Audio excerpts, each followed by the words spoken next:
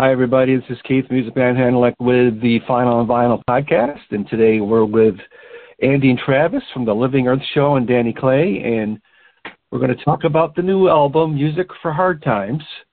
Just came out January 18th. And I actually just listened to it a few times and wrote the review. I'm ready to get that out there. And I wanted to welcome you two gentlemen on board. Thank you. Thanks, Keith.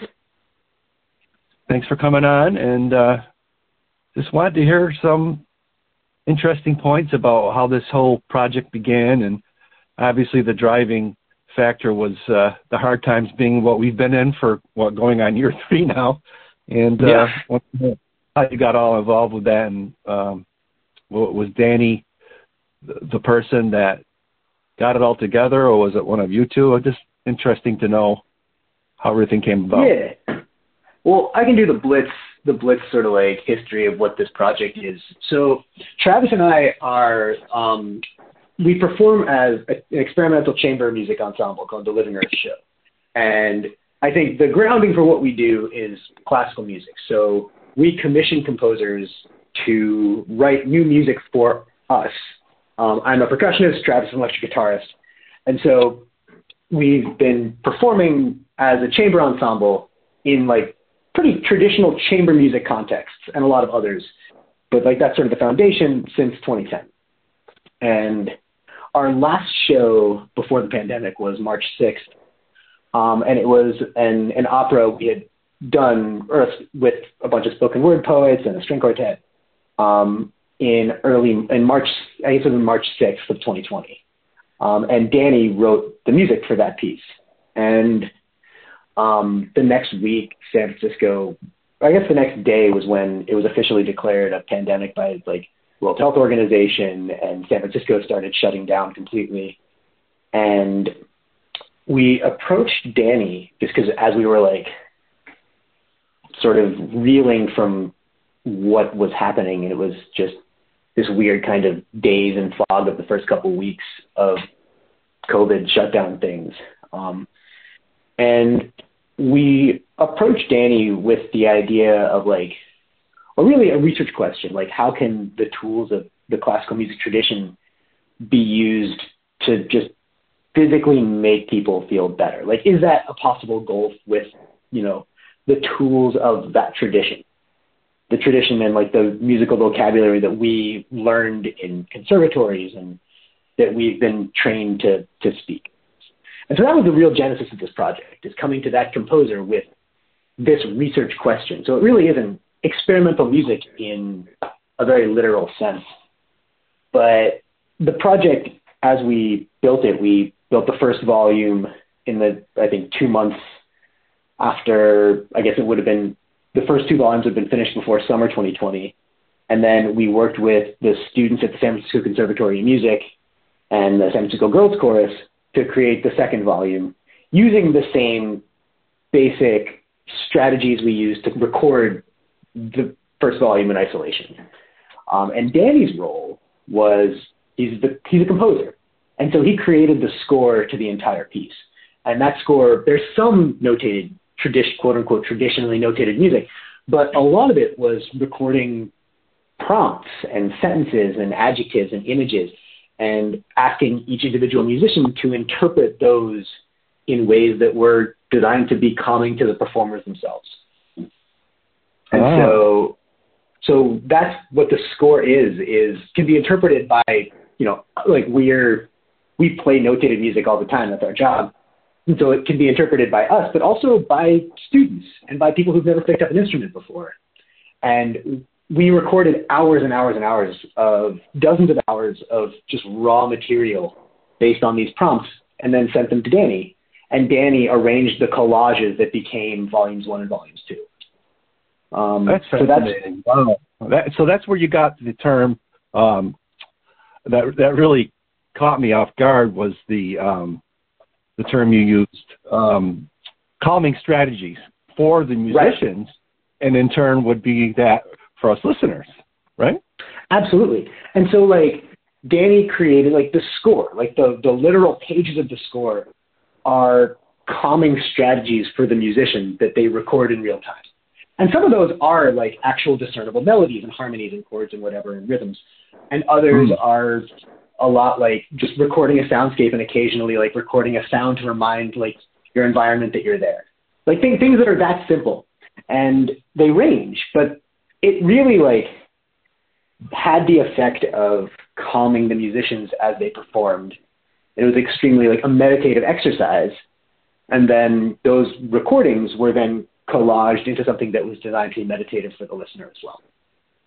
But, looking from the outside in and reading about it, I'm like, oh my God, this is so complicated. How did they come up with this? And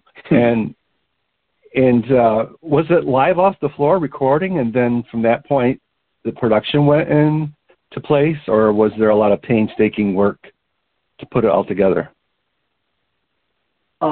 I'd say a little bit of column A, a little bit of column B. I mean, the idea of the record. Actually, Travis, maybe you can speak more to like the actual recording and production value, but really like the goal was to capture things as raw as possible.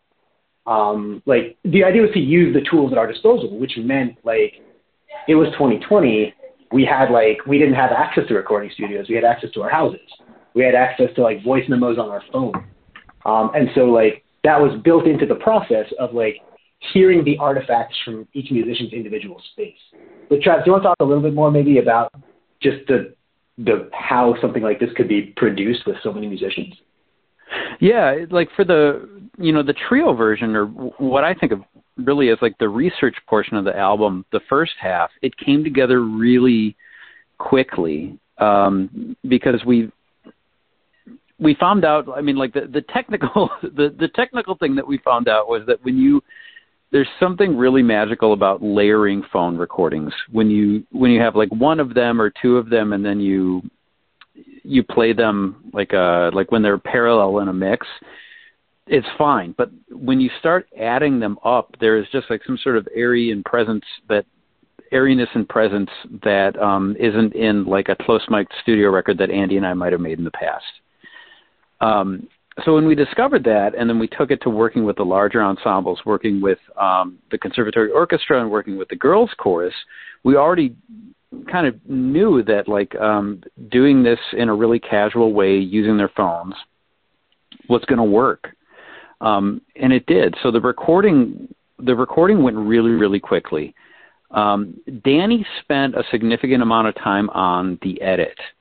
So I think that's like really where like maybe the more traditional composition came in, was in the edit that Danny put together. And I think that he was very thoughtful and took his time in doing that. But I think in terms of like records that the Living Earth show has tracked, it was probably the one that was recorded the fastest. Mm-hmm. Wow. So definitely a collaborative effort, and, being sensitive to each other's abilities, talents, and, all the hard work that goes into it is very important. And that was Danny's role, obviously. So he was the final piece of the puzzle. Huh? Oh, yeah, for sure. He was the final and initial piece of the puzzle, and all the stuff in the middle was basically him as a composer getting out of the way. So what was your reaction, gentlemen, when you were first approached about this? Looking back on what you've done in the past and looking at a project like this, kind of just opening the door to something entirely new and even off the wall compared to what you're used to doing, and getting that end product. I mean, what was your reaction to that? Sure. So actually, I was the one that approached Danny about it.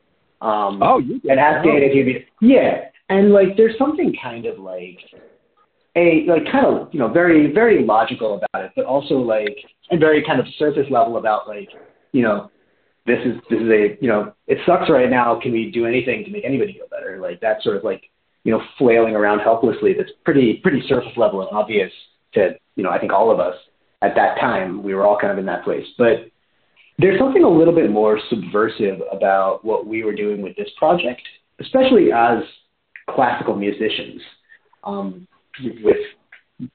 that's coming from that world, all three of us, me, Travis, and Danny. And like, one aspect of it was like making something that existed as a new age album.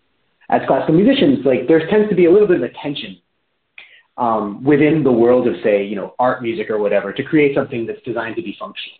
that's designed to actually make people feel better. Like the idea of having a goal in mind, emotionally even, is a little bit like, it's subversive in what we do as classical musicians, to have music with a functional goal. And especially if that goal is to create a kind of cathartic feeling. Also, the idea that the ideal way that we were recording and performing was a little bit of the antithesis of what one thinks of as a classical music automaton, where we're sort of like trained to practice in a certain kind of way and execute a musical passage with a kind of like robotic precision.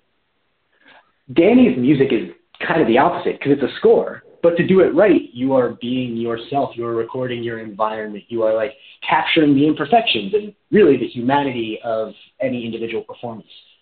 And so I think for us, it was really important to use the framework of what we do and what we're trained to do as classical musicians to approach something that kind of pokes holes in the way the tradition views humans, if that makes sense. Like the score of, go ahead, sorry. Well, I was going to say, I'm sorry I asked you that question, because you said that right at the beginning. It was your idea. And I think I twisted my question around a little bit there. I guess what I was trying to say was, what's everybody's reaction been when it was all said and done and you all sat down together and listened to it, or wherever you listened to it? What was the feeling? Was the feeling that great? We got to where we wanted to go with this, or? Yeah. You know what I mean? Oh, absolutely. I mean, it's, I'm as proud of that as I've ever been of anything we've done at the Living Earth Show in like over a decade. It like does a lot of, I think for us, it does a lot of things simultaneously. In addition to sort of achieving the stated goal, it really does kind of like force someone who sees that score to think very differently about how music, like how we view composed music. Like what we traditionally think of when we think of a musical score is, I think for most people, is not the score that Danny delivered. And then the idea that someone can read or like look at the written score for this piece and then listen to it, the score for this piece really is just like saying, it's a lot of text. It's like, what's a good one?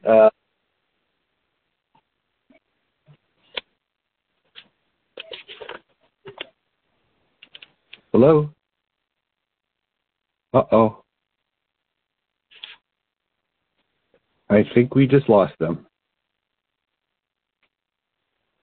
Sorry, folks. Looks like we lost connection on this podcast, and we'll try to circle back and continue this at another time. This is MuzikMan Hannaleck signing off.